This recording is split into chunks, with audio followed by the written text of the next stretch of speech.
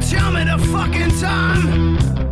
Well, I'll tell you what the time is. It's time to wake up, yeah.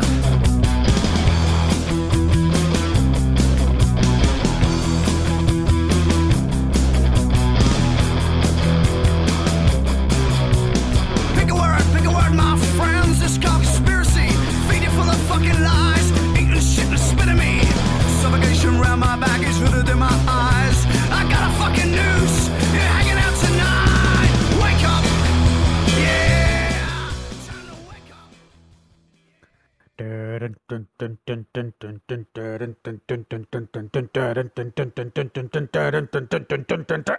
And welcome to episode 59 of the Big Conspire from the UK. It's the year 2020 and I'm 47 years old. I'm Rick. I'm Lee. And this is my cohort, my big brother, who's looked after me through my, well, a fair bit through my life. We're the Big Conspire. We're talking all things conspiracy. This is episode 59, as I said already, and welcome. How's it going, bro? It's fine, but it's not episode. It's not 2020. What? It's 2022. I said 2022. No, you didn't. I'm pretty sure I said 2020. Oh, I was thinking 22, not 2020. Maybe it's 2020. We've gone back in time. Oh, that's a conspiracy for you. All right. Well, it's 2022. I'm pretty sure I said that. 2020 was pretty shit. I think, can't remember. It's really gone quick, hasn't it? You think these last couple of years? Yep. Like shit's just flown by. I was talking to my wife earlier. So it's like this whole year's just again. Why does it go? I mean, it's that quintessential sort of question, isn't it? Or thing people say when you get older, it goes quicker. Do you think it's because you have less fun? I thought it's stuff. Well, stuff's supposed to go. Don't it? Stuff's supposed to go quick when you're having fun. But you know, we just sort of spend obviously like 8-9 hours a day doing work, which is fucking shit. And then you come home and you're just knackered, really. So it's 8 hours a day doing work, and the rest of it just trying to like recover from work, isn't it? And then you get to the weekend, it's still like a bit of recover. I mean, you try and fit some other stuff in, you know, I don't know, family stuff when you know, you got to do shit, and then it's really just work and recovery, really. I mean, great. And then you and then you die. And then you die. I mean, I'm just trying to work out why it goes so quickly, but it just does. It's just fucking. Think about it, right? I just can't get my head around this. I'm 47 now. In 13 years' time, I will be 60. Okay. I'll be like I'll be an old guy. Like, I'm not quite an old guy now. I'm getting older, but in like just takes. So you go from like 13 years. I know. I mean, 13 years. There's a lot can happen in 13 years. But I've been married for like 13 years now, and that's just flown by ridiculously. So another 13 years, I'll be 60. It's like, what the fuck?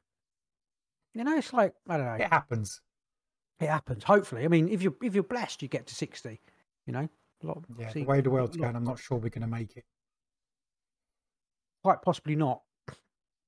I always see myself in post-apocalyptic mode, but actually, most of the dreams that I have, it's just as the apocalypse is sort of going down, and I don't, you know, it's not usually afterwards. So I don't know.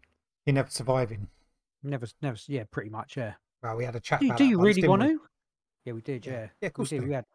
I mean, I suppose you do, because it's just a natural human thing to survive whatever's going. I mean, you just do, don't you? You can't help it. You're like, I'm gonna I've got 90% burns, but I'm getting fucking fuck you. You know what I mean? We just sort of cling on. I mean, you know, a fair amount of people just don't want to, you know, and take the way out, take the other way out. But just that sort of survival thing. We just want to just be there. Like we deny death. I don't say I embrace death. I don't embrace death because I think life is a gift, and you've got to try and, I don't know, take all your opportunities, etc., etc. But I have no fear of death. I have fear of dying, but I've got no fear of the being actual dead. Yeah, because I know we don't die. You know, I have zero fear. Obviously, you know, the whole concern is leave it. You know, how people will cope without you. But I mean, I will cope fine without you. Don't worry. You know exactly what you do, don't you? I mean, you grieve your the loss of your person, and it's a horrible space in your life. That person isn't there, but you just you fill it with other things, don't you? And you get on, and everybody just gets on, and that's just how life is. Fill it with beer and chocolate. Fill it with beer and chocolate. Yeah. Well, I've got Gentleman Jack. I don't consider it Jack Daniels. I consider it a bit better than Jack Daniels. Only a couple of. Oh, do you? I do. Only a couple of pounds more expensive than Jack Daniels, but it's still slightly more expensive nonetheless. Smoother on the palate. Smoother on the palate. It was £22 from Costco. So there you go. Good Cheers. for you. Cheers. Anyway, so what's been happening in your conspiracy crazy world? Nothing. Crazy world of Lee. Nothing. No craziness going down. A bit there. I think you made no craziness. I think you said nothing. Yeah, nothing. No craziness. I was going a bit low in the old speakage. Was it no? You've had no extras with the deer. Your deer thing and your deer last story and couple of weeks because we haven't been around for a couple of weeks. Been around. We just haven't done a show. I haven't had anything. I've my dreams have been all nothing. I haven't had any strangeness pop up in my life. I don't think. What I have been doing is working on my garden, which has been a lot of hard work. That's good stuff. Digging up trees, chopping down trees, digging up trees. Fucking like a tree surgeon now. Pretty much. Pretty good. I fucking hate gardening. Yeah, me too. It's almost as bad as we're doing the washing up. I got to put a fence up tomorrow. You've got a fence? Well, I got one. I need to construct. You building one? You made one? I'm building one. You get fence posts, you get the panels. Well, not like the pre-made panels. I'm gonna make a fence. Okay, awesome. I think that's because after I pulled up all the trees and bushes and chopped them all down, now I've got a big. I need to put something up between me and my neighbour's garden. We need to put a fence up, so I'm gonna build a fence. I'll enjoy that. I would offer to help you, but I ain't. I'm going to barbecue instead. I wouldn't ask for your help. You're terrible. I am.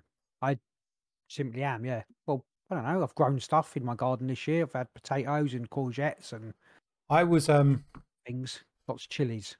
Because I'm still going back and listening to some of our old episodes to try and catalogue what we was talking about. Because I forgot.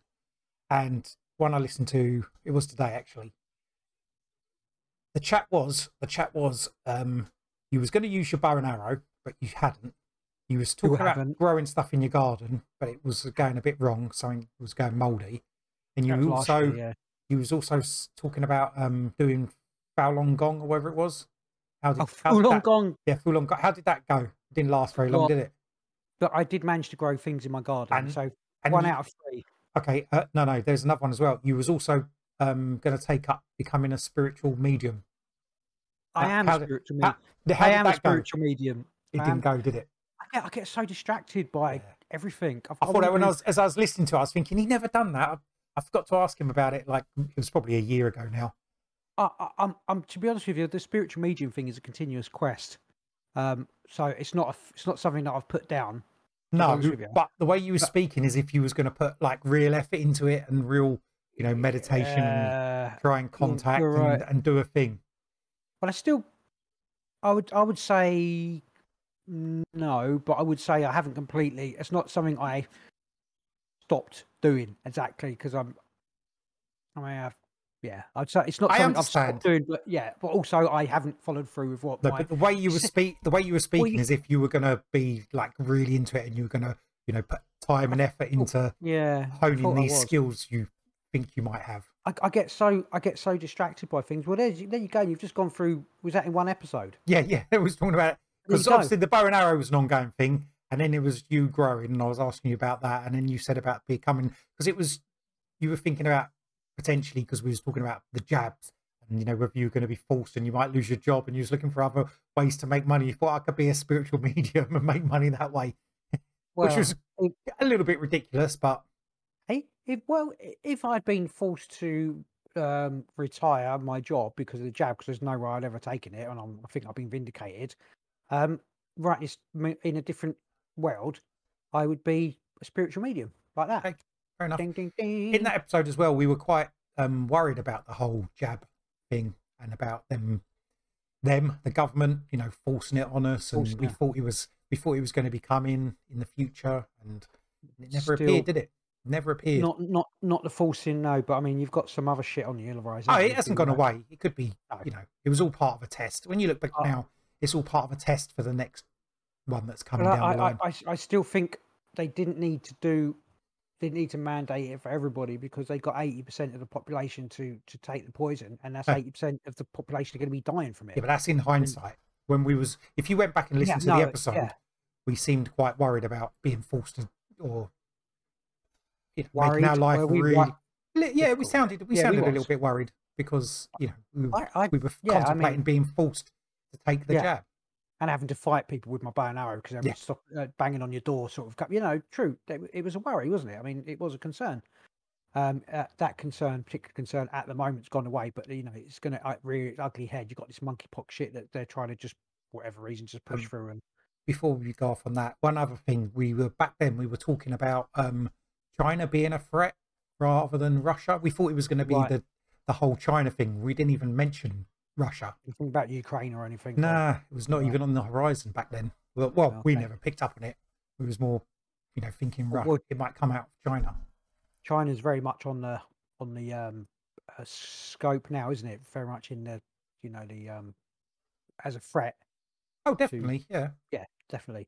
There's shit coming down the line. We're not even thinking about them at the moment. Oh yeah, definitely, of course. Yeah, you'd be like, oh fuck. We've got the food shortages and the problem with food shortages, fuel shortages. We've got that coming down. Massive problems in, I don't know, most of the world, in the UK, definitely with cost of living, finance. But there's other stuff that we don't even know what's going to happen at the moment. That will surprise us. Why don't we know? I don't know, because we just haven't thought of, because they've got plans that they're doing that we haven't thought of. All we can see is the big plans that we know are coming, like the shortages. But there's other stuff.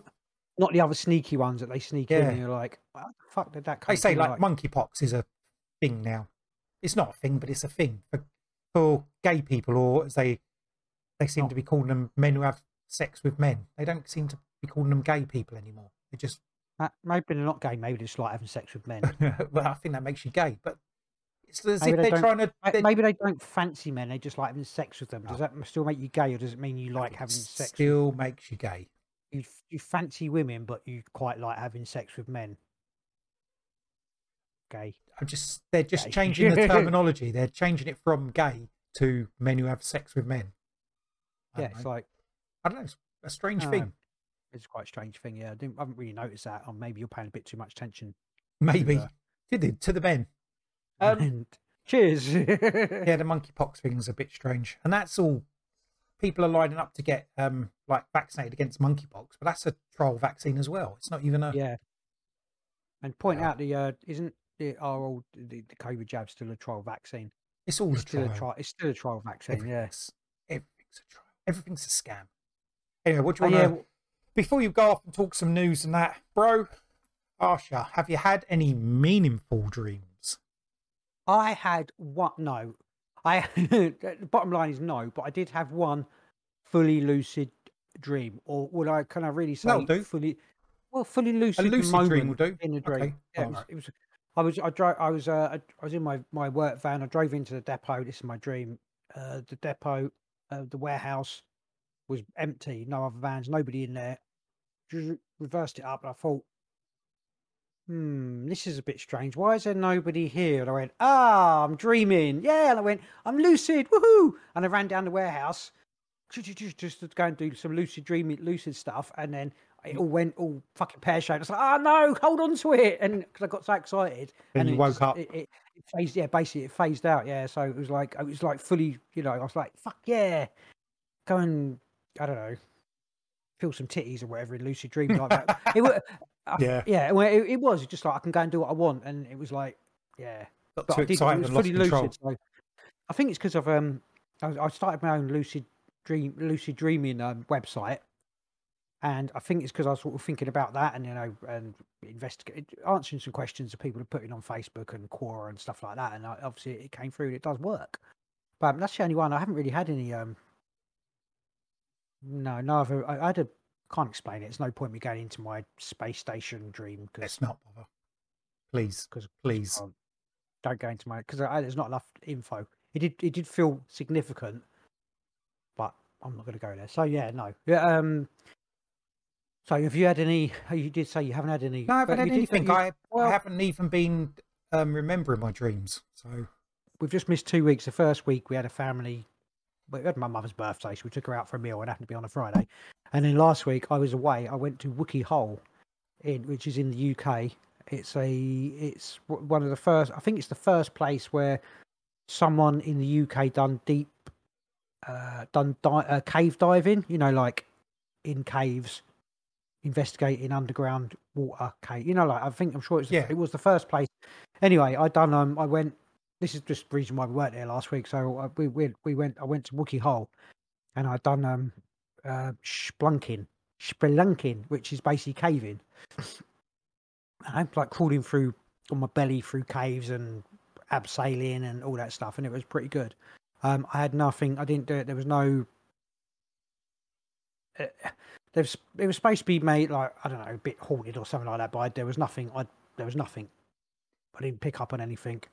Although there was just one thing while I was underground. I was like at the back of the line, and everyone else had climbed up this fucking 200-foot thing, and I was at the back, and I was just looking at the. It really doesn't mean anything, but just looking at the walls, and they kind of like sort of seemed alive, like it was like almost like tendons, like because it was obviously in these caves, and they looked wet and like tendon, and it almost seemed like I don't know, like some creature might crawl out towards me. you're in the belly of the beast. Yeah, I mean, it looked like yeah, I can't explain it. It looked quite sinister.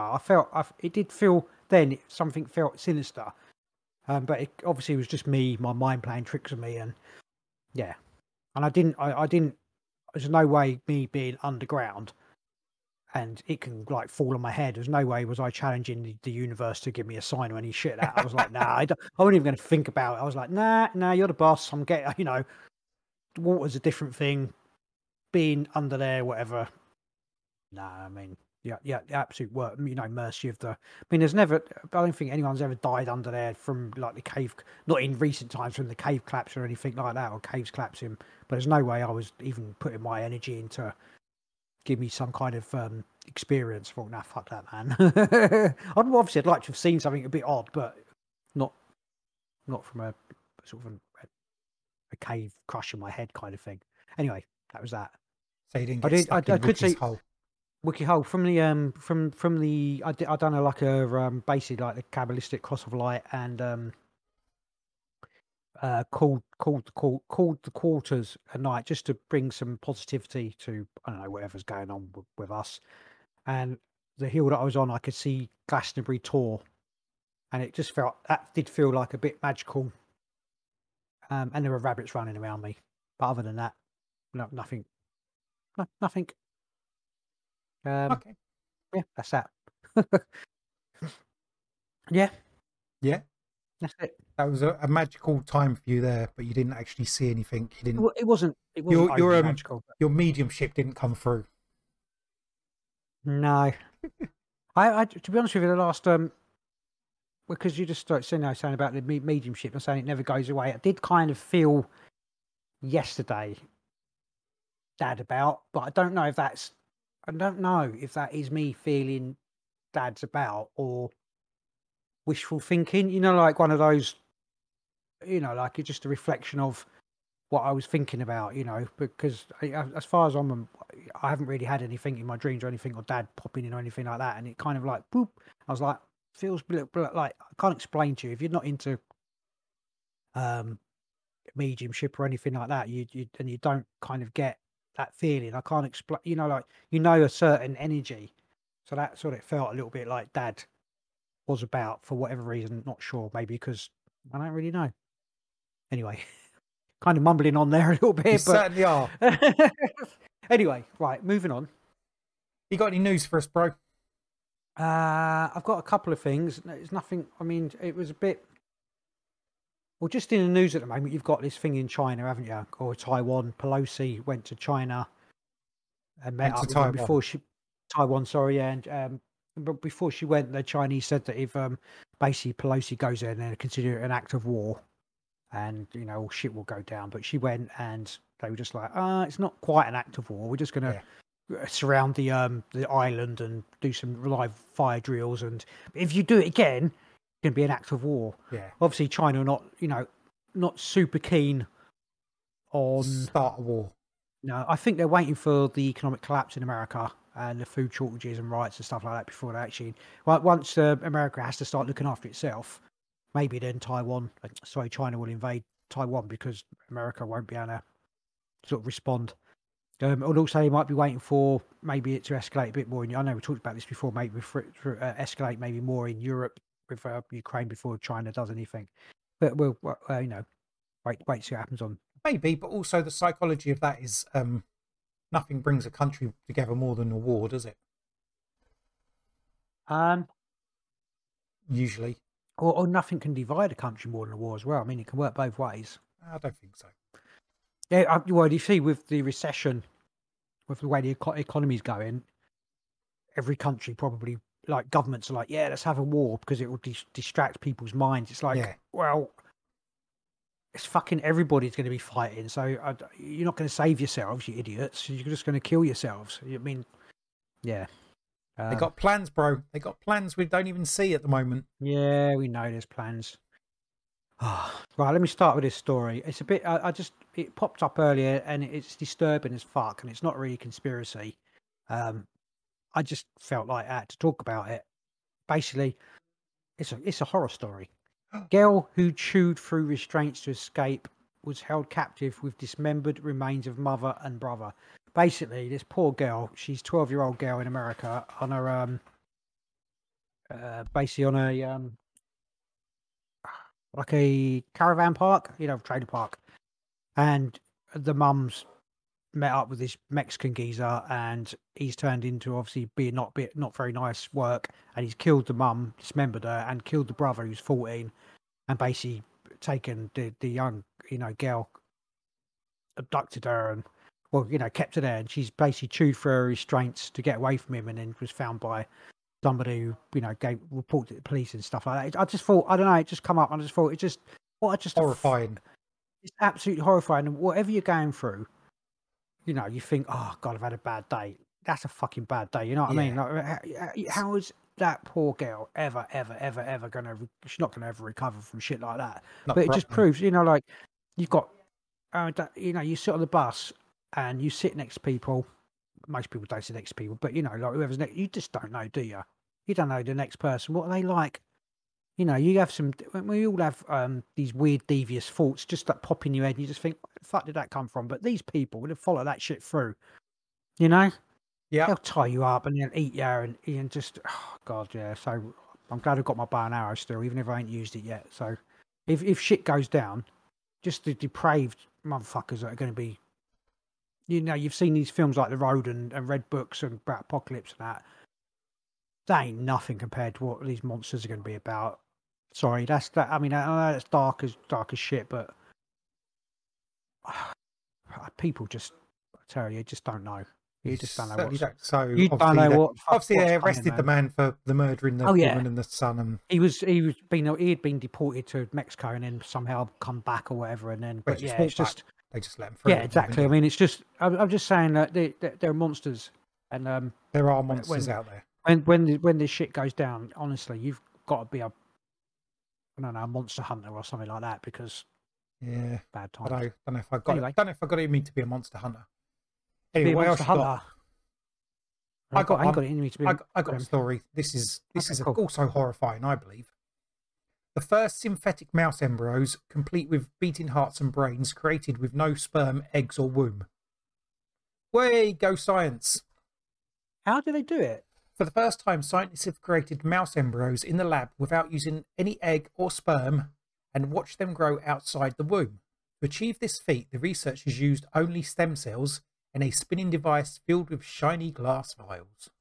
The experiment is a game changer, Alfonso Martinez Arias, developmental biologist at the Pompeu Fabra University in Barcelona, who was not involved in the research, told the Washington Post. Why are they asking him? Why don't they go and ask the research? Anyway, this is an important landmark in our understanding of how embryos build themselves, he said. It's also an important landmark in making people without having people. Isn't it? Making people. Yeah. Well, it Yeah. is, because if you can make if you just get stem cells and then you can make whatever, they can make mice without having sperm or eggs or a womb, then I don't know how they're going to be down to do the same thing with people. They're going to be able to grow people without sperm or eggs or without a womb. Well, did the were the mice cognitive, or is No, it it just... didn't get that far. Right, the breakthrough experiment described in a report published on Monday, which was August the 1st, in the journal Cell, took place in a specially designed bioreactor that serves as an artificial womb for developing embryos. Within the device, embryos float in a small beaker of nutrient-filled solution, and the beakers are all locked into a spinning cylinder that keeps them in a constant motion. This movement stimulates how blood and nutrients flow to the placenta. The device also replicates the atmosphere pressure of a mouse's uterus, according to a statement from the Weizmann Institute of Science in Israel, where the research was conducted. Go Israel! Woo! In a previous experiment described in the journal Nature in 2021, the team used the bioreactor to grow natural mouse embryos, which reached day 11 of the development in the device. That really showed that mammalian embryos can grow outside the uterus. It's not really patterning or sending signals to the embryo so much as providing nutritional support. Jacob Hanna, an embryonic stem cell biologist at the Weizmann and senior author of both studies, told the news company. What was you going to say? Let me read a bit more of this. Hold on. After their initial success with natural embryos, the researchers wanted to try their hand at growing lab-made embryos in a mechanical womb. To do so, they applied a chemical treatment to mouse stem cells that reset them into a naive state from which they could morph into any type of cell, heart, liver, brain, or otherwise.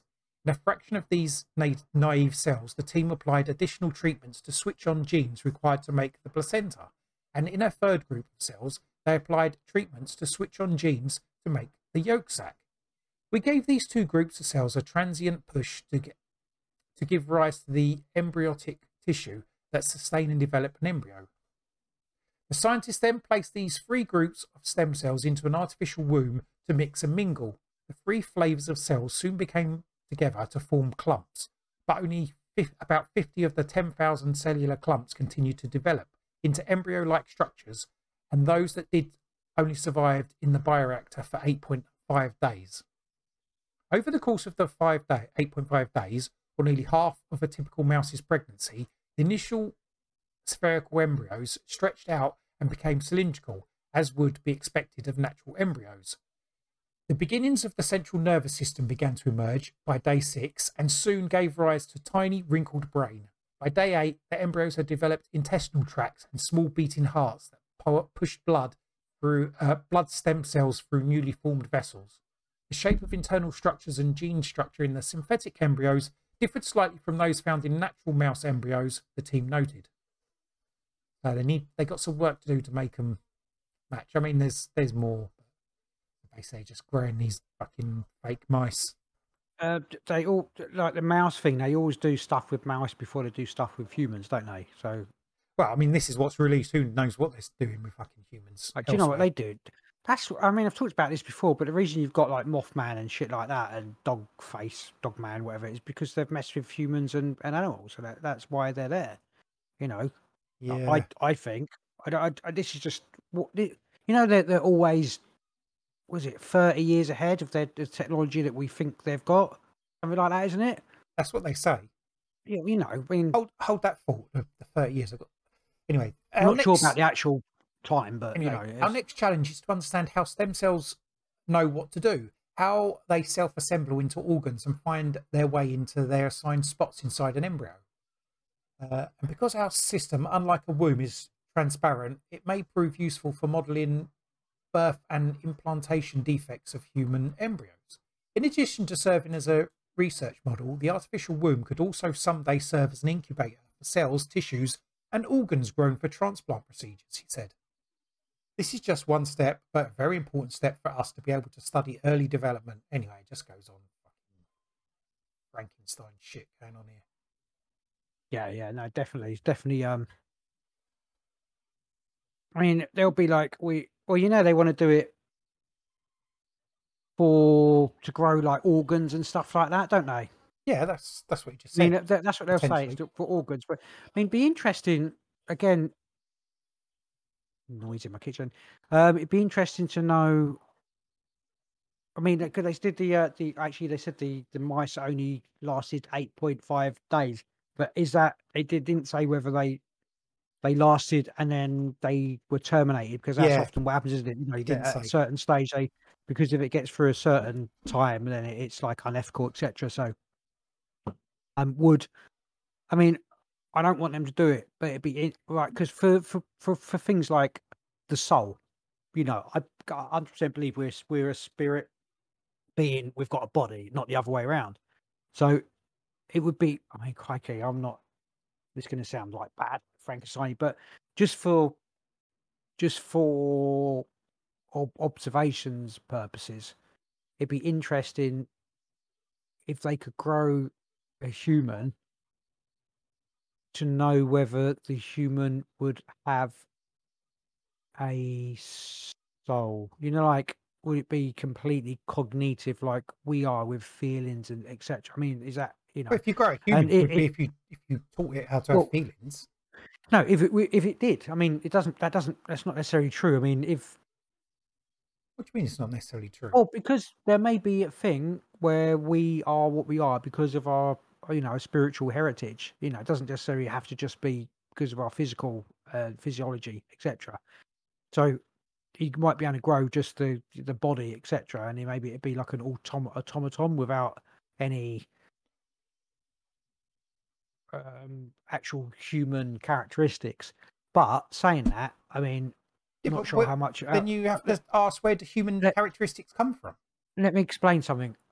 Right. The idea is there is a sort of a school of thought that says that we pick who we're born, where we're sort of floating around, blah blah blah, and then we see someone having, I don't know, sex, or you basically get to decide what body you're born into. Yeah, as you're Yeah, you're I understand. incarnated. Yeah. Well, so it's still. Well, You could maybe still pick to be born into a created body that didn't have parents. That would still be a choice, a you valid could. choice. That's what I meant. So it wouldn't necessarily prove that a soul either way. No, it does. It wouldn't. I was asking. I was like, asking that question and deciding a different. Sorry, you look at me like I'm a spaz, but No, it's like, you're just saying about souls, and I don't know, maybe if you're human, you get a soul, whether no matter how you've grown. does a mouse get a soul? I don't know. Does it? Maybe all animals do. Maybe, I don't know how it works. I don't know how this shit works. I don't know. I don't know how the Matrix works. But no, it's definitely it's again very interesting to know how far we are as a like a civilization. What people have been doing with whatever they've been doing. What? Well, what do we know? What don't we know that they know? Do you know what I mean? That's what I mean. Oh, From okay, science, yeah. science, All the hidden shit. Yeah, especially just. I mean, obviously, science is very advanced throughout the universe, but we're talking about our planet. I know I'm going a bit off and Yeah, just going a bit mental now. yeah, feeling a bit like that, a bit scatterbrained tonight, actually, a bit. It's just the whole thing about the soul, something else. But scientists growing mice without fucking wombs or sperm or whatever. Yeah, They do it. Somewhere someone's doing it to humans. The thing is, if they can do that, then the whole thing about depopulation, and you think, oh, they need to keep a section of the population for reproduction. If they can just grow people in a womb without like an artificial womb, they don't need to keep anyone, do you? You just told you that already. Don't need us, bro. I know, but now it's now you know. Now you know, Stanley. Now you know, Stanley. Now it's fact. Yeah. Or now it will you know be. they can get rid of us, and they don't fucking need us at all. They fucking lizards don't need us. Plus, what just like an eternal food source for them as well, isn't it? Could be. Dear plus they could just grow the meat, can't they? Yeah, they can do that anyway. You've had Wrong that in in every there. respect. Well, everything is wrong. Yeah, it's definitely and it's definitely a Noah's Ark shit coming up soon. Like, got What do you mean by Noah's Ark? Well, like because the flood was brought about to get rid of all the dodgy I haven't got a clue what you're going on about. Oh, because they got rid of, God came along and made the flood to get rid of all the giants who were, I don't know, fornicating and eating humans and stuff. That's what I meant. All bad shit. Shit's going to come along to get rid of the bad shit. Right, I've got something. Rainwater everywhere on Earth unsafe to drink due to forever chemicals, study finds. Rainwater almost everywhere on Earth has unsafe levels of forever chemicals, according to new research. Per and poly... Oh, there we go. I'm going to nail this shit. Per and polyfluoroalkyl substances are a large family of human-made chemicals that don't occur in nature.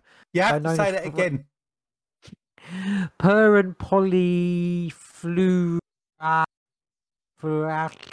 substances. Okay, nailed it. Nailed it. They're known as forever chemicals because they don't break down in the environment. They have non-stick and stain repellent properties, so can be found in household items like food packaging, electronic cosmetics, and cookware. But now researchers at the University of Stockholm have found them in rainwater in most locations on the planet, including Antarctica. There is no safe space to escape them. Safe guideline levels for some of these forever chemicals have dropped dramatically over the last 2 decades due to the new insights into their toxicity. There have been astounding decline in guideline values for PFAS in drinking water in the last 20 years, says Ian Cousins, lead author of the study and professor of the Department of Environmental Science. So what you're trying to say after all this is basically... I haven't finished yet. Yeah, well, it's boring me, so... How rude. Let me just finish. It might be. We get the idea. There's chemicals and everything. There's like little microchemicals. Hang on. This is important, this last little bit. Okay, so go on. Do desist. For one well-known substance like the cancer-causing perfluoroctanoic acid, water guideline values have declined by 37.5 million times in the US. So 37.5 million. I don't understand how it can even possibly be that. Basically, the water guidelines for safety in water is like, doesn't fucking matter. I was like, just drink dirty, nasty, poisoned water. No, microplastic infused water. It's everywhere. It's everywhere. So, but it doesn't matter. Like, I drink bottled water, so you know what I mean. I'm fucked. I'm double fucked. I drink tap water. Don't touch tap water unless I've filtered it, and I generally don't, or boiled it. I mean, that does get rid of microplastics, but I mean, what can I do? If it's in the bloody rainwater, what can you do? It's in Antarctica. We are well into like the insects are dying, so that's the food chain gone. Our food chain's dying, so that's the food chain gone. The water's whatever's, we're dead. We're extinct. You might as well just get, we're just living through the end times now. Yeah, but they're making lots of money. But this is I'm looking at trying to make a bit more money. Does it fucking matter? None of it matters, man. We're like, I mean, it's pretty doomy gloomy, isn't it? But how can you spin a good light on all rainwater across the entire world is going to kill you? You know what I mean? Because if they put that, imagine if they put that on the news, everyone would watch it, and then people would be like, oh well, shrug their shoulders. You're right. When's Love Island on? Whoever the fucking exactly, yeah. No, that's 100% true. Well. Like, it just would take. There is I've been reading some stuff about the jab and how it, 100% is gets rid of your resistance to cancer, and it's like, oh, fuck it. Do you know what? Just fucked. We're fucked. Pretty much. We're literally. Why? I mean, through all the times, all of human history, I sort of think, why was I born now? And then I think I probably wasn't just born now. I was probably born throughout history, keep coming back, and this is just another experience to, top it all off. Yeah. I don't want to say that. I don't know what to say either. I'm going to go to sleep depressed tonight, I think. And that's what the Big Conspire does. Yeah, I think you need to just like shrug your shoulders and be like, whatever. Oh, yeah, there's nothing you can do about it. Yeah, well, there is. I mean, just flick through TikTok. What the fuck is that? That is social conditioning 101. That is that thing. It certainly blows my mind. I can't help but look at it. I'm like, what the fuck? What the fuck? Seriously, and I'm like, I just I don't know what to say. I'm just right. Do my next. Stunned by TikTok. I'm stunned by everything, bro. Everything. Oh, this is light-hearted. It's not really. Taiwan. I can't even say that. Nailed it. Tycoon pledges $100 million to defend island from evil China. Hold on. Did you say pledges? I thought I said that. Pledges. Pledges. I think I did say pledges. Is a better word. It is. He pledges a Taiwanese microchip tycoon has pledged $100 million towards his country's defences and urged citizens to stand up to the evil Chinese Communist Party. You would think. Hang on, let's just read a bit more of this before we go. In a spirited press conference, Robert Sale said he was donating the money to Taiwan's Defence Department to help safeguard freedom and democracy and human rights. The 75-year-old urged people to stand up and fight rather than give away unification with a gang of outlaws. I'd imagine if he's like a tycoon, he's probably got a fair bit more money than that. And as his whole livelihood is dependent on it, he should probably spend every penny on defending Taiwan. Or he'll just leave because he's got loads of money. He's probably doing that from a penthouse in America. I was just about to say, I bet he's made that statement from somewhere else in the world. He's 75, like he gives a fuck anyway. And 100 million, what's that? Might as well piss into the wind against China. I mean, how much money they shipped over to Ukraine? It's in the billions, isn't it? Billions, hundreds of billions. 100 million is nothing. It's like, yeah, exactly. I mean, it was just a story, and I just thought I'd do that. 100 million, you can, if you get a few good weeks on the Euro Millions, you can win that. Yeah, wouldn't mind. I wouldn't be donating it to Stand with Taiwan. I pledge my winnings to Taiwan. Yeah, that was just a silly little story. My last. I think it's my last story. Yeah, it's my last but not least story. So it's a bit thin on the old stories this week, but I suppose whatever. Good, because they go on for too long. I know. The Biden administration declares monkeypox a public health emergency. Department of Health and Humans. Well, no, it's not again, is it? It's whatever. Actually said it's like, in light of evolving circumstances on the ground, I'm declaring a public health emergency on monkeypox. We are prepared to take our response to the next level in addressing the virus. We urge every American to take monkeypox seriously. Yeah, blah. They're declaring war on monkeypox but I don't know what they're doing to do it, to declare war. But it's like a now really important health emergency. Don't have sex with monkeys. That's it. End of story. Do you think? Remember, it must have been last year. There was that report of the monkeys that escaped from. They were being transported, and then the woman went and rubbed one up, didn't she? And I reckon that's where it all comes from. She rubbed one up? I know. She went and had an interaction with a monkey. Yeah, she rubbed a monkey. No, it came from a lab.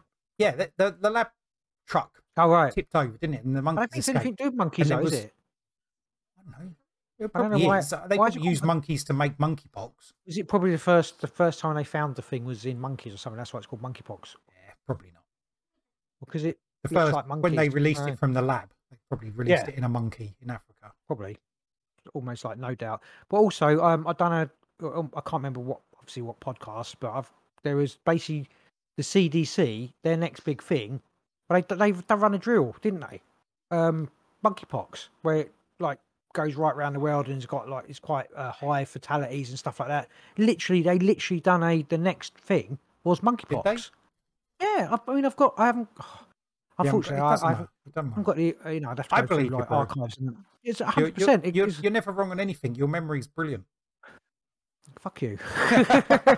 I can literally see in my mind's eye the rundown, the list of it starts where blah. I did with COVID, the same sort of thing, but monkeypox is the next thing that they're going to next World Health. I think it's only affecting gay men at the moment. They've done the gene therapy thing on it, so it only targets the gay gene. Yeah, but I mean, gay gene. But I don't know. I'll pull up the schematics for the gay gene. Yeah, whatever. What are you talking about? the rundown of what the plan. I mean, there's a whole sort of thing what they were going to do, and it's like, next thing's monkeypox. I think they're taking their time about it. I think it would have been a bit quicker than normal. Anyway, that's all my all the interesting stories. That's it. I'm sorry we've blown your mind with conspiracy news this week. Do you think monkeypox is the one they're going to use? I don't think it's got the legs, and got the tail for it. All they got to do is go, oh, it's the mutated. It's not in it. It's obviously, I don't know what the fuck it is. It's another cover for jab deaths, basically. Probably people will start dying from it, and it'll be, like when we had this heat last week or the week before, wherever it was, and they were like, oh, tens of thousands of people are going to die, and it was like a few more people. Have you seen the fatality rates in the countries? No. Like, well up above average. Well, it's like 10 to 13% above average. Oh, what? Just not on standard? I thought you meant from heat. But... No. Just on like standard, like the it's apparently. Well, I mean, I don't know. Like everything else, I only know what I'm told. According to Twitter. It's not necessarily according to Twitter. It's according to statistical stats on Twitter. Statistical people who like investigate. I mean, I don't. They showed a rundown of it, so unless they're just making it up, I suppose. That's what I'm saying. It's Twitter. There could be. Well, Twitter's still an important source of news and information. No, it is. Entirely. Right, anyway. Yeah. Monkeypox, blah, whatever. Brother, so what we've got a little segment to do, haven't we? Well, that's the end of the news. Fuck the news. Would you like to introduce your little segment? No. We was going to talk because we are going to talk. We are going to talk about something. We done an episode on reincarnation before, and I can't remember what we even said about it. I'm sure it was thrilling and entertaining. I imagine I thrilled people with my. I'm sure you did. I think it was like episode 36 or something, and we went through a load of different stuff to do with reincarnation. And one of the bits of information I never actually got to in that, because we ran out of time, was about a person called Dorothy Eady, who said she was a reincarnation of an Egyptian priestess, and her story's interesting. I know, fascinating. It's very interesting. Fascinating. It's fascinating. It is fascinating. Yes, listen along. That's just a bit interesting. So it's like, fucking hell, it's a little bit interesting. Well, it's interesting and okay, it's fascinating. She says she was a reincarnation of an Egyptian priestess, and she ended up dedicating her life to Egyptology. Yes, she did. We're going to talk a little bit about her. Right, I'll begin. Dorothy Eady.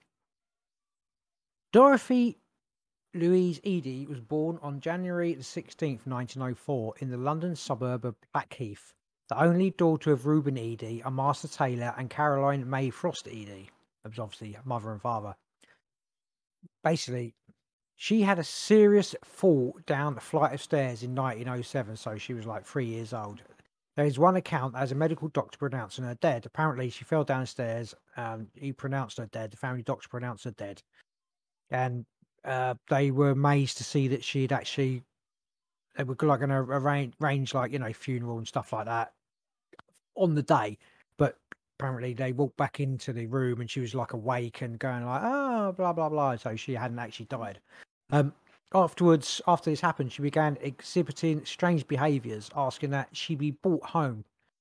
She had also developed foreign accent syndrome. This caused some conflict in her early life. So basically, she started with getting some. She was speaking French, or I don't know, Egyptian, maybe Egyptian, like Arabic. She had like or whatever. Yeah, it doesn't say what it is. She just developed really, different. I think it's different accents. It's not just one. So she's got some sort. All right. So she started. Anyway, this caused some conflict in her early life. Her Sunday school teacher requested that her parents keep her away from class because she was talking Arabic, because she had compared Christianity with heathen ancient Egyptian religion. Brilliant. She was expelled from a Dulwich girls' school after she refused to sing a hymn that called on God to curse the swart Egyptians. Her regular visits to Catholic Mass, which she liked because it reminded her of the old religion, were terminated after interrogation and visits to her parents by a priest. So carry on. I don't. So looking at that, she's saying the was it the Christians was like this heathen religion because obviously part of her life now she thinks she's a Yeah. she is a reincarnation of Egyptian priestess. She remembers Yeah. being back in ancient Egypt. So there's obviously the Egyptian, what they follow, all their practices, but then there's like this heathen religion that's coming about. Or does that make sense?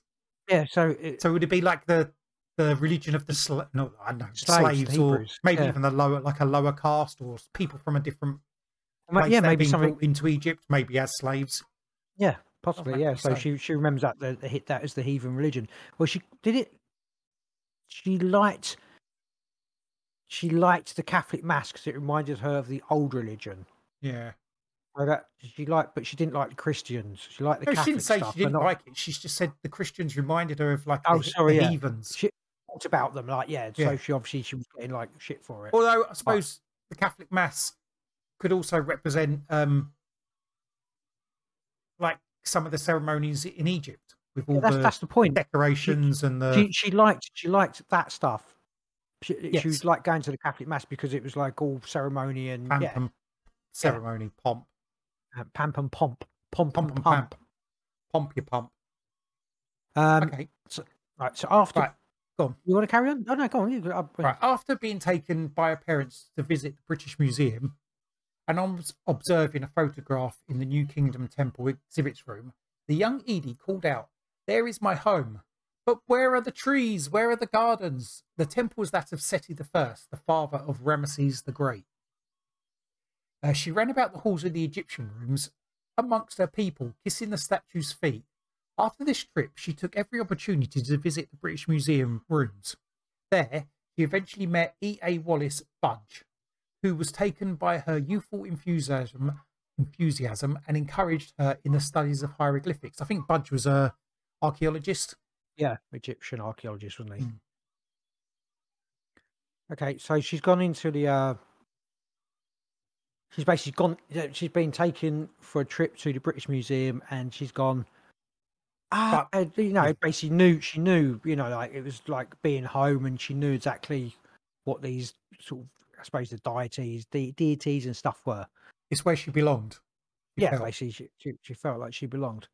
Between the ages of 10 and 12, she spent much time at the museum as possible. After narrowly escaping a bombing of a dance school in London during the First World War, she was sent for safety to Sussex to help out at a grandmother's farm. She was able to find books on Egypt at the Eastbourne Public Library, which sustained her during those years. So that's obviously sort of 14 to 18. Oh, pardon me. I wonder how much, if she had any exposure to Egyptians before going to the museum. Probably not. Doesn't really matter, does it? Like she's before, so she must have been younger than 10. And she might have had. It's not like she could watch films and stuff back then. She might have been able to read some books and stuff. But being a girl as well, she probably wasn't encouraged that much to read Egyptian and etc. etc. And it. I mean, how much literature could someone have had? What did her parents do? It doesn't really. Does it say? It doesn't really say. I think there were some problems. Obviously, the Taylor, problems. They were just middle class. They were the parent mother was a tailor. Mother was a tailor. Had to deal with her problems at school because she just wasn't getting along. Out of place, I suppose. Maybe because she wasn't, and she'd having trouble with the church and stuff like that. Maybe the parents were like, "Okay, we'll take her to the British Museum as a distraction." Maybe she was started talking about stuff, and they thought she'll like that stuff because of. Maybe she was talking about it before she's even explained. Well, she obviously was, wasn't she? Oh, yeah, I guess this is fascinating or interesting even. At age 15, she began having visitations from Pharaoh Seti I and recurring impressions during adolescence of being in an Egyptian environment. She recalled suffering significantly from nightmares and sleepwalking, which she was committed to a mental hospital for observation several times. So just for sleepwalking, they sent her to a mental hospital. Well, she had nightmares as well. So I think it's generally just difficulties. Yeah. In 1920, being rather difficult. What they done back then to a woman? Off the sanatorium with you, love. Yes, behave like a lady. Yeah. In 1920, Dorothy continued to read and visit museums and archaeological sites in Britain, such as Stonehenge. At the age of 27, she moved to London and took a job with an Egyptian public relations magazine, for which she wrote articles and drew political cartoons, which reflected her passion for Egyptian political independency from Britain. During this employment, she met an Egyptian student named Iman al-Megoud, with whom she kept up a correspondence after he returned to Egypt. Eventually proposed marriage at the age of 29 over the objections of her parents. She accepted, and in 1933 booked passage on a boat sailing for Egypt. Can I just say, I've read some other story about this when they said at the age of 15 she began having visitations from Pharaoh Seti, and that made it quite clear that the visitations were physical, like she was having physical relation, like or sexual relations with basically Seti the first. It wasn't just he just turned up and read her fucking bedtime stories. Well, that makes sense. Yeah, it will do later when you find out who she's reincarnated from. Go on, do you want to carry on? Yeah. Boat sailing for Right. Egypt. So she got to Egypt. She kissed its soil upon landing and felt she had come home to stay. Upon her marriage into the upper middle class Egyptian family, she received the name of Bulbul, the nightingale. Yeah. She named their sons, because they had a son, Seti, after her favourite king, and she acquired her popular name Seti, Mother of Seti. Well, that's what she was known. Eventually, she gets known by all the people where she stays around the pyramids and in the temples and that, where she's doing the archaeological stuff. After a chance, sorry, I wasn't sure if you carry No, on. go on, you can carry on. After a chance meeting with George Reisner's secretary, who commented on her apparent ability to charm snakes and told her that spells on such powers were in early ancient Egyptian literature.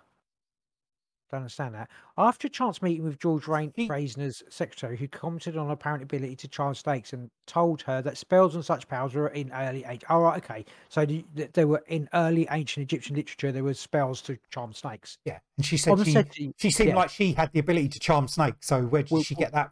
Yeah, right. That's it. Yeah, Seti visited the 5th Dynasty pyramid of Unas.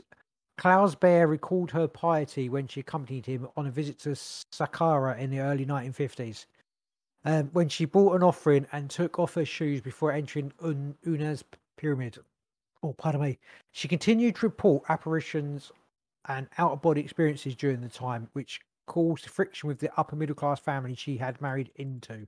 They thought she was bonkers. Yeah. Carry on. It's like a bloody English woman. What's she doing? Yeah. Well, shut up, woman. She's like, I'm having visions of Seti still. She would have been, I presume they would have been Muslim.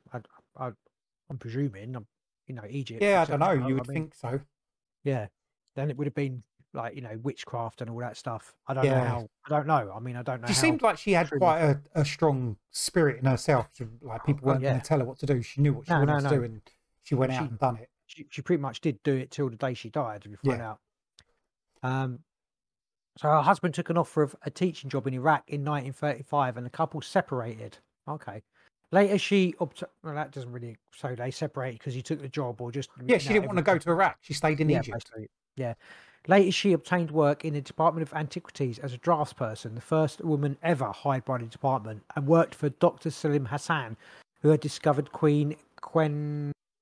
I don't know how to say that. Kenkawaz. Okay, I'm not sure. Nailed it. Nailed it, bro. Tomb published 10 volumes on his excavations at Giza, which he credits Dorothy Eady for her drawings, editing and proofreading and indexes for the 3 other volumes. So she was absolutely, prolific in, what she knew, basically. I don't think in this actual text we got here it says, but there's other like reports where any archaeologist who dealt with her said that she was a really good archaeologist. She wasn't just like some mad woman who went out and lived in Egypt and was like, I'm a priestess, whether she actually was an archaeologist as well. And she knew her shit. Yeah, she put in the work. She done the proper processes and that. She was a scholar in her own right. And she took people to tell them where, I think it was like her gardens that she professed to have been. I think it might be in the text here somewhere. Yeah. Okay. Right. Where did I get up to? Sorry. In 1951, Dorothy was hired by Dr. Ahmed Fakhri, who in charge of the Pyramid Research Project at Dashur. There she did some restoration work in tombs as well as kept the catalogue of what came out of the Dashur sites. She still helped Egyptologist Salim Hassan with his publications. Dorothy lived in Cairo for several years before travelling to Abydos. She set up home in Arabet, Abydos, which sits in the cradle of the mountain Pegaba Gap. The ancient Egyptians believed this mountain led to Ameti and the afterlife. Okay. It was here that she began to be called Omseti because it was customary in Egyptian villages to refer to a mother by the name of her eldest child. Okay, that makes sense. She catalogued and translated the inscribed blocks from the ruins of the ancient palace and magazines at the site and prepared drawings and plans of the architecture of the Seti temple. She located the temple's garden, that was, the one, garden, just where she had previously imagined she would find them. She spent months in the ruined temple of Ramesses II, copying down every inscription. Onseti adapted very well to life among the peasants in the primitive village. She also displayed some remarkable abilities. For instance, she was not afraid of cobras, even fed them like pets, and used ancient spells to spellbind them. Due to such powers, the local villagers regarded Onseti as a witch and feared her powers. However, since she had been outgoing and friendly, she was soon sought out by tourists and visiting scholars alike. So you've got the whole snake charming thing coming back again there. Yeah, so she... which is the ancient spells that she learnt. And for a woman, like in just to, holding her own, especially back then, it must have been a very powerful presence, you would have thought. Hora's story of her life, I don't know what that even means as a subheading. During her early period, she reported nighttime visitations by the apparition of Hora. Okay. He slowly dictated to her over a 12-month period the story of her previous life. Oh, okay, all right, okay, got it. So basically, Hora came to her and told her about her previous, who she was in her previous life. The story took up around 70 pages of cursive hieroglyphic text. It described the life of a young woman in ancient Egypt called, I couldn't get this either, Bentrishite, I think that's how you say it, Bentrishite. Yeah, who had reincarnated in the person of Dorothy Eady. Bentrishite, Harp of Joy, is described in this text as being humble origin, a mother a vegetable seller and her father a soldier during the reign of Seti I, which is 1290 BC to 1279 BC. When she was free, her mother died and she was placed in the temple of Kom el Sultan because her father could not afford her. There she was brought up to be a priestess. When she was 12 years old, the high priest asked her if she wished to go into the world or stay and become a consecrated virgin. In the absence of a full understanding without practical alternative, she took the vows. During the next 2 years, she learned her role in the annual drama of Osiris's Passion and Resurrection, a role that only virgin priestesses consecrated to Isis could perform. One day, Seti I visited and spoke to her. They became lovers. He spoke to her. He was like, "How you doing?" They became lovers, eating the uncooked goose, an ancient Egyptian term that has been compared to eating the forbidden fruit. When Batrishite became pregnant, she told the high priest who the father was. The high priest informed her that the gravity of the offence against Isis was so terrible that death would be the most likely penalty at a trial. Unwilling to face the public scandal of Seti, she committed suicide rather than face a trial. So that was... so the young priestess got seduced by the king. Yeah, gets pregnant. But she shouldn't be. She's meant to be a virgin. Confesses, shit. Yeah, she's insulted Isis. Going to insult the gods. And then she basically taken it upon herself to avoid embarrassing her king or whatever. She's probably told, you'd imagine. I mean, it doesn't say that. But no, because the stories relayed to her by Ra. Oh, sorry. So this is going to be the truth, isn't it? It's not going to be a made up. Otherwise, he would probably have told her, you were murdered and blamed on someone else. It's not. This the conspiracy guy in me. Yeah. Even when a God's telling you the story, you don't trust him. It's like, nah, do you trust a God? In 1960s, Edie began to write a series of articles and reports for the American Research Center in Egypt that revealed the endurance of the ancient folk and religious traditions as they manifest themselves in the daily lives of her village neighbours. She retired in 1969, but continued to guide tourists around the Seti temple. During sleep, she frequently had visions of the past that often proved to be quite accurate. Her belief in reincarnation was put down to a harmless bee in her bonnet, and she did not try to convert anyone to her religious or psychic ideas. So obviously, it wasn't like they didn't believe her, basically, or even if they did, I thought she was a crazy lady. yeah. Oh, In she's just a 1972, crazy lady. crazy. Don't mind her. She suffered a mild heart attack and in the aftermath decided to sell her old house and move into it as a zareba, a ramshackle single room made of reeds. Ahmed Solomon, the son of the one-time keeper of the Temple of Seti, built a simple mud brick house adjacent to his family home where Seti moves and lived as part of the Solomon family. She reported in her diary that on her first moving into her new home, Seti I appeared and carried out a ritual that consecrated the habitation. Bowing reverently towards small statues of Osiris and Isis, she kept in a small shrine niche. During this visit, Seti described the one and only time he saw the god Set, his namesake. As a prelude to meeting Set, he fasted for 10 days before entering the Chapel of the Great Strength, where the god appeared with a beauty that cannot be described. On sensing that he was the spirit of all that was cruel and evil, Seti fled to the sound of mocking laughter from the god, never to serve Set again. He counselled that one should not serve an evil being, even if it appears to have a good or useful attribute or function. So the sense of it just felt evil. So he was like, "Nah, fuck that." And Seti it laughed at him. It laughed at him. Yeah. Well, it's can I also. tell you? I'd have gone. Right. Now go on. You say that, and then I'll tell you my I story. say it's also interesting. It says you shouldn't serve an evil being, even if it seems like it might be doing good. If you know it's evil, you shouldn't. Yeah. You shouldn't sacrifice yourself to that sort of thing, even if yeah. He was keeping good. I don't know. He was obviously seemed like a good. He seems like a good soul, etc. I don't know if you recall, but me having a lucid dream or a very powerful dream. That's the reason I got my tattoo. Was of Thoth appearing to me, and it was like in 3D, in like a raven form. In like a, it was doing like some weird crystal, in a really weird crystal block, and it was offering me power, but the power was so great I was too scared, and I ended up being too scared of the I was just too scared of Thoth appearing to me in the dream. So I was like, I haven't had that visitation again. It's a similar thing. Like the power was so powerful. I just said no, I don't want that. Anyway, I don't know. Should have taken it, bro. Could have been king of the world now. Already am, man. Could have been king of the mountain. Anyway, where was I? Where are we up to? Sorry, talking about myself. Yeah. Seti made several visits during the following weeks, during which he gave its opinion of the Greek story of Atlantis. A Cretan had once told him that the islands of the Aegean were the tops of the mountains from a great land that sunk into the Mediterranean. And the origins of Osiris, our Lord, came from Ameti, whence he returned. So Ameti is the afterlife. Yeah, but he also says that Osiris came from Atlantis, basically. Oh, yeah. Did he just say that? Yeah, it does. No. Yeah, it's great. No. Yeah. It says of Atlantis, a Cretan had once told him that the islands of the Aegean were the tops of the mountains of Atlantis. So it sunk below the sea. So it's only the tops of the mountains that are still poking out. So Osiris came from Atlantis. Yeah, and the origins of Osiris. So Osiris was an Atlantean. Ah, great. I love it.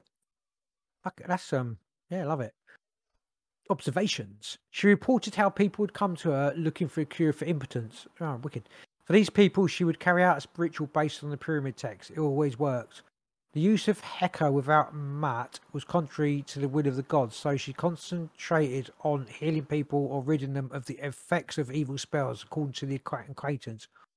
Seti wouldn't do any harm to anybody unless he or she did harm to her. Right, Heka, I think, is like magic, and Mat is something else. I can't. Okay. The use of Heka without Mat was contrary to the will of the gods, so she concentrated on healing people or ridding them of the effects. I think Heka is. If I can find this out. Heka, I think, is their word for a type of magic. Right. And Heka also translates Heku was the deification of magic. So it's like the god of not the god of magic, but magic as a god. Right. So it is magic, but in like a Egyptian form. And Yeah. Mat was the ancient Egyptian concept of truth, balance, order, harmony, law, morality, justice. So you don't use meta without No, without the balance, but it's Yeah. basically balance. So you don't use it to harm people, etc. That's what it is, isn't it? Yeah, all needs to makes be sense. in balance. Yeah. A cool thought. Right. She said that unusual baby feeding methods used in modern times in Egypt, such as breast milk being supplied via a bowl, echoed similar scenes from the pharaonic times. Okay. The side lock of youth, which ancient Egyptian children wore, survived with some modern Egyptian peasant children, who were left with a tuft of hair after the rest is shaved off during the first haircut. Ancient Egyptian boys were circumcised, probably the reason of hygiene, and she believes this was picked up by the Jews, which in turn was passed down to modern Muslims. Many modern children's games and toys were also played by children in ancient Egypt. Seti observed that a tree of extremity mentioned in the Quran with inscribed leaves compares with ancient Egypt temple scenes in which a god is shown inscribing the royal cartouches on leaves adorning the tree of life. Interesting. Interesting, definitely. Fascinating, even. Uniquely from Muslim land, Seti noted that the modern Egyptian villages had a custom of highly visible form of mourning. She attributed this to Egypt's ancient heritage. Such customs were first recorded in the pyramid text during the 3rd millennium BCE. She compared other modern rituals of death with ancient practices, e.g. keeping watch with the dead, even though it has a variance with official Islamic teaching, perfuming the dead, boats in tombs, lights for the dead, the modern peasant practice of placing bread on the bier of the dead and washing clothes of the dead. So they used to do this sort of So it similar seems stuff like, despite being Muslim, they still kept some of the older, ancient ways that were associated with the ancient Egypt. Because that's what they are. Yeah. Interesting. Seti observed that in lower modern Egypt, old-fashioned people believed that the stars in the night sky represented the dead. Yeah. And notes how in the pyramid text, the royal deceased was also thought to be stars. The practice in Seti's time of not cutting hair or shaving as a sign of mourning is also echoed in ancient Egypt. Though it does not form part of official Islamic teaching, she noted the widespread belief amongst modern Egyptians, educated and uneducated, that each human had a qarina, a spiritual component, which is separate from the soul. And she compared this with the ancient Egypt's belief in a person's car. Ancient Egyptians believed that the shadow of a person was an intrinsic part of human makeup, and Seti noted that peasants of modern Egypt held similar beliefs and treated the shadow with caution. So you've got your soul and you've got your qarina. Because that's the bit that can be left behind when you go. Gets left with your body, yeah. Okay. A shadow, your shadow soul. Mm-hmm. It's like a shadow of yourself. It's not you, it's like a shadow of yourself. She compared the modern Egyptian belief in Afrit, demonic beings who appear upside down, with demonic upside down beings who appear in the pyramid text. Okay. Not sure that they are. Ancient Egyptians believed in Heka magic and used protective amulets with spells written on them. She compared this with modern practices performed by poor sellers in market squares in which verses of the Quran are inscribed on or tucked into amulets. It's like the anchor, isn't it? I wonder, because she's still making all these observations, I wonder how long before she started making these sort of observations, being in Egypt. Because, I mean, it could all just be research she's done, and then she's like, oh, that seems like it's very similar to stuff I've read on these scrolls. It doesn't necessarily mean it comes from her being reincarnated and having memories. Although it might. No. Which, yeah, I mean, this could be, I suppose this could be anybody saying this, couldn't it? It could be, yeah. Is it observations? Or, I mean, do we carry on with this then? Yeah, because I think it's interesting. I'll just make an observation. There's no, because she's saying this, it's not proof that she was a reincarnation of the priestess, although it does seem that there was, some things that she did know a lot about, where she was, etc., didn't she? The gardens is interesting. Where she says the gardens should be here, and then they've done research and they found out that there was gardens there. Yeah. Do you know what? Before I sort of carry on, my observation is that she fell down the stairs and basically whoever was, what's her original name? Edith. Edith, is it Edie? Whoever was Edie. Yeah, Dorothy. Dorothy. Yeah. So whoever was Dorothy left the body, gone, and No, I don't think. I think. I'm just saying this is what I think, and Seti walked in basically. No, but I think she was sharing. I think she's a completely different person. Seti came in, and I think that she was waiting to be reincarnated, or maybe I don't know how, whatever happened. Maybe because she broke the thing with the covenant. Well, she became pregnant. You know, I mean, it was important, wasn't it? So she got sort of stuck or whatever, and then this was her opportunity to redeem somehow, to get to the afterlife with with Seti the first. Yeah, but you got no proof that one soul got kicked out and another one came in. Well, it's just my observation. It's my own. Your wishful thinking. Not wishful thinking. I don't have. It doesn't matter. I mean, well, it does. It does matter, but it doesn't matter. Where did poor old Dorothy go? Not poor old. Well, she just went. Did she die? There's no such thing as death. Well, as a human, did Dorothy potentially die? Yes. There was no soul in the body, and then you're saying Seti, or not Seti, but the priestess. Her name was Seti, yeah, mother of Seti. Yeah, that's what I'm saying. Yeah, she died, and then she basically reincarnated. She took over the body and breathed life back into it. Right, sorry, I never thought that. That's interesting. Yeah, it is interesting. Thank you. Right. Both ancient and modern Egyptians commonly believed in spiritual possession and practiced techniques for freeing the victim. Examples survive from ancient times showing how a statue of a god, I can't say that word, provided with offerings brought the release of a possessed person. In modern times, the person who presides over such ritual is called a shakya, and similar to ancient practices, offerings are made to the spirit which has taken up residence in the person. An alternative way is a ceremony called, for fuck's sake, Badadiyya, in which words are recited from the Quran with the patient immersed in the smoke of incense. A Christian method involves a pilgrimage to a Coptic church at Mit Damascus. After 10 days without washing it, it is hoped that St. George will appear and pierce the patient's foot, with which the demon will depart. Because that'll always fucking happen, won't it? Oh, I mean, that's not... You haven't tried it? It's interesting. Is it interesting?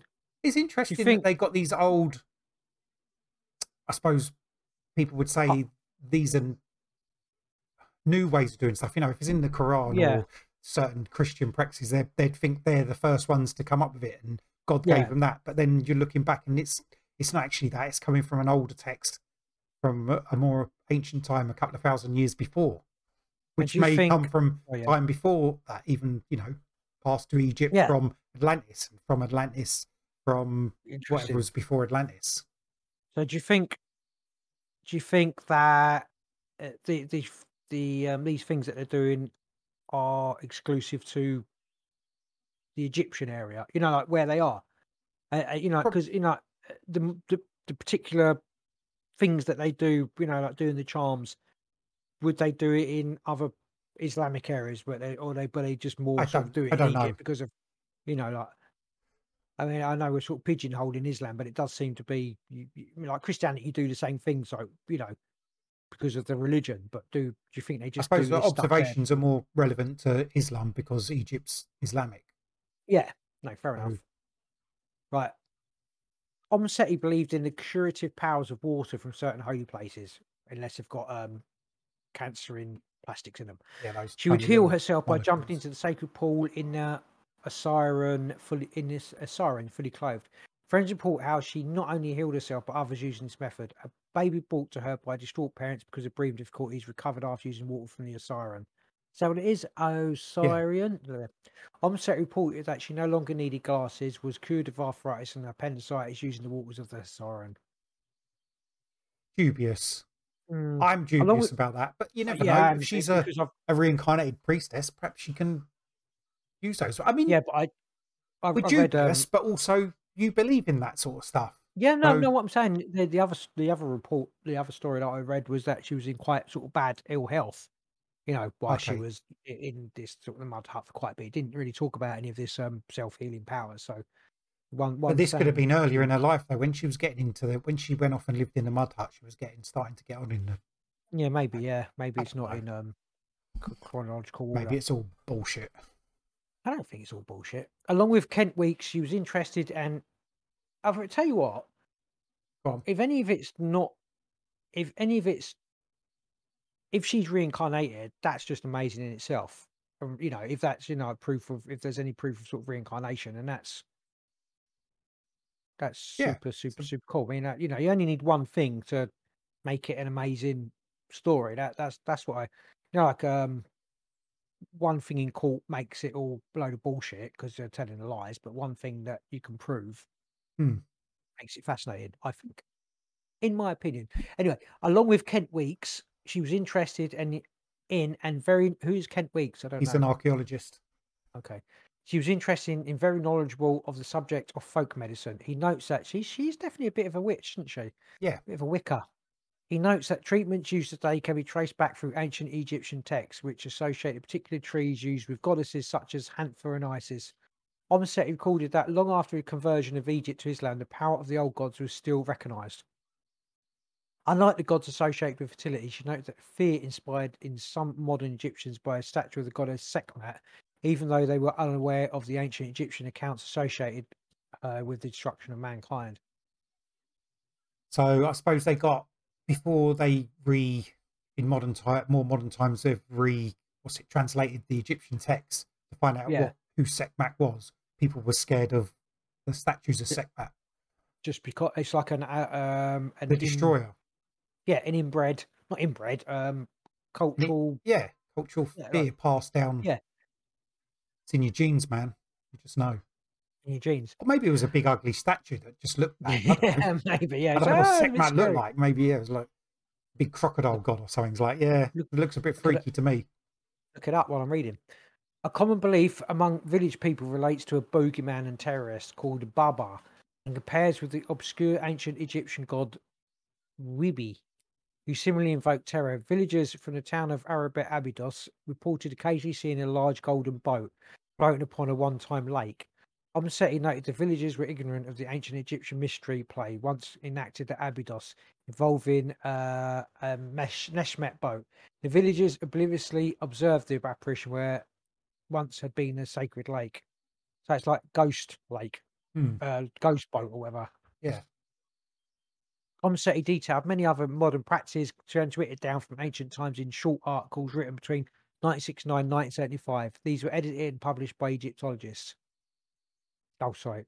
Egyptologist Nicole B. Hansen in 2008 under the title Omseti's Live in Egypt, Surviving Folkways from Pharaonic Times, with a foreword by Kent Weeks and introduction by Walter A.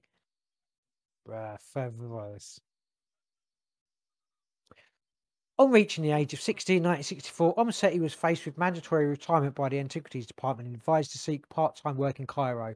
She went to Cairo but only stayed one day before returning to Abydos. The Antiquities Department decided to make an exception to their retirement age rules and allowed her to continue her work at Abydos for a further 5 years until she retired in 1969. Her pension of £30 a month was supplemented by needlework sold to friends and tourists who also bought gifts and clothes, food and reading materials. Omseti got to know all the leading Egyptologists of her day during her stay in Abydos, and they were impressed by her knowledge of ancient Egypt. Klaus Baer of the Oriental Institute commented that she had visions and worshipped the ancient Egyptian gods, but she understood the methods and standards of scholarship, which is unusual. Is usually not the case with nuts, nor did she desire to convert anybody. So basically, she respected how, like you were saying earlier, about how to do it scholarly, but she still done ancient Yeah. Egypt, worshipping and stuff like that. But So she despite respected. people thinking She she's wasn't just crazy, bonkers. yeah, Yeah.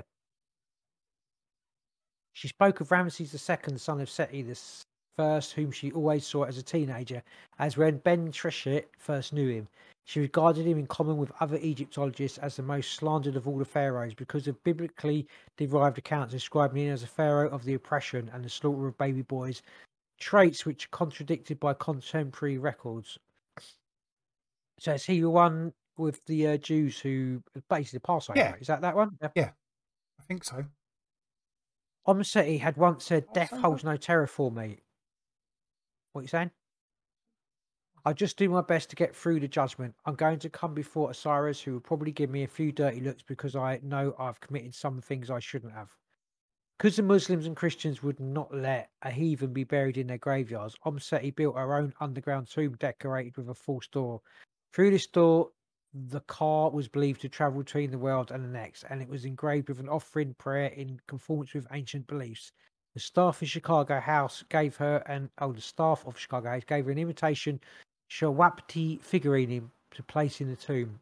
On the 10th of April 1981, she gave away her 2 cats as her condition deteriorated.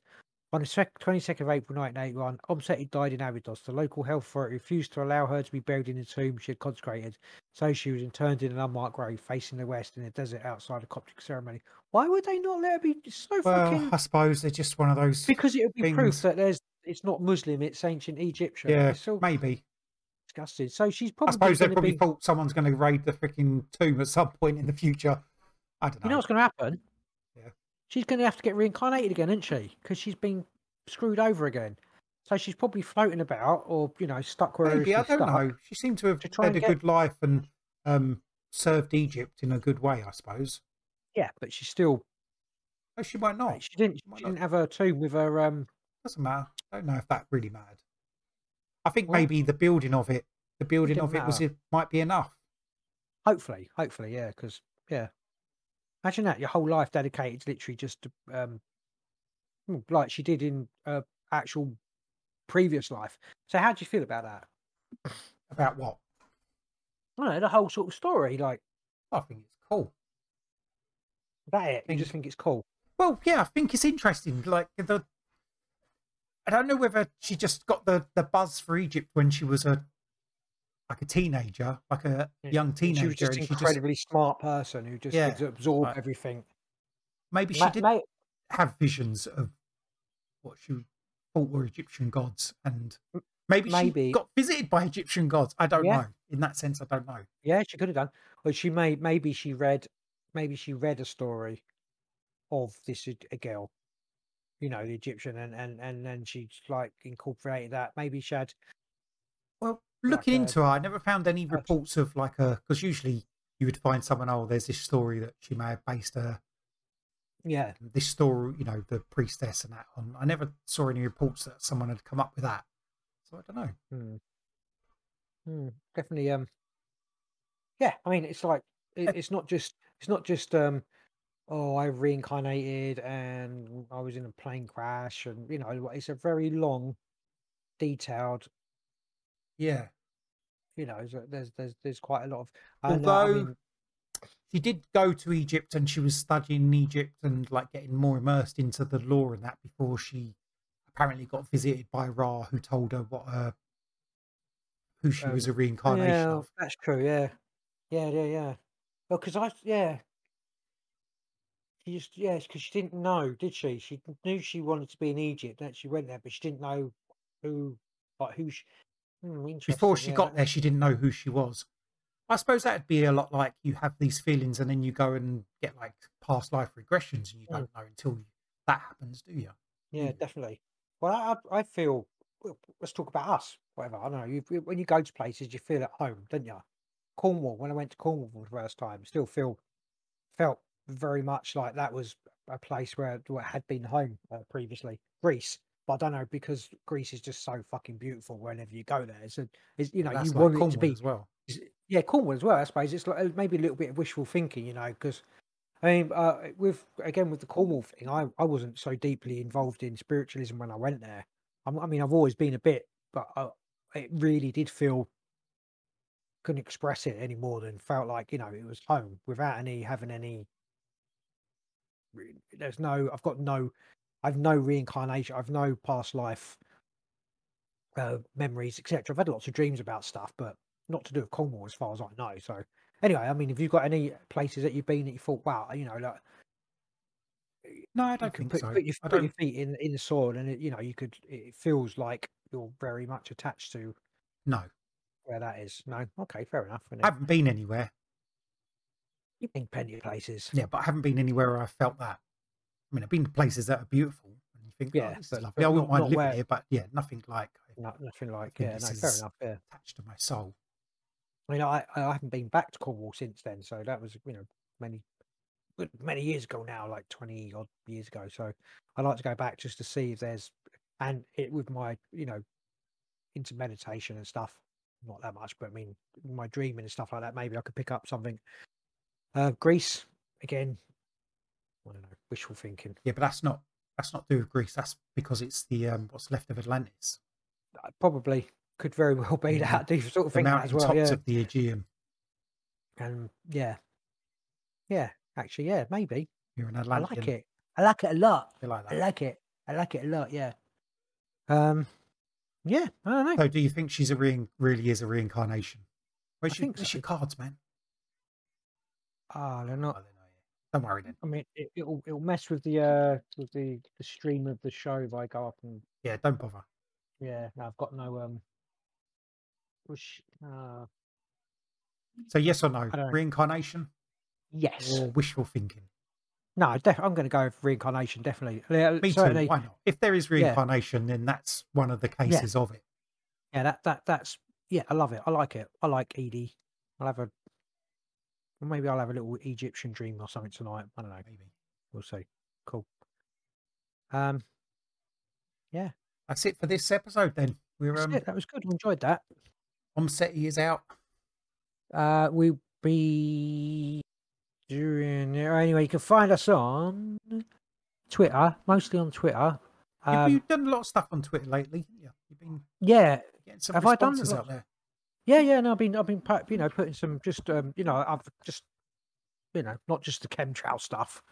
Yeah, which always gets everyone going.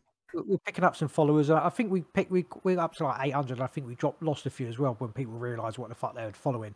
But yeah, probably. we've got a few, and I get some good responses and stuff like that. Oh, I don't know. You can email us Big Conspire @hotmail.com. Knows the show notes. Blah blah blah blah blah. Anyway, but we will be back and catch you all next week, hopefully. Next Thursday, I think. Yeah, probably Thursday. Because we're going out on the piss Friday. So, cool. Silent order here.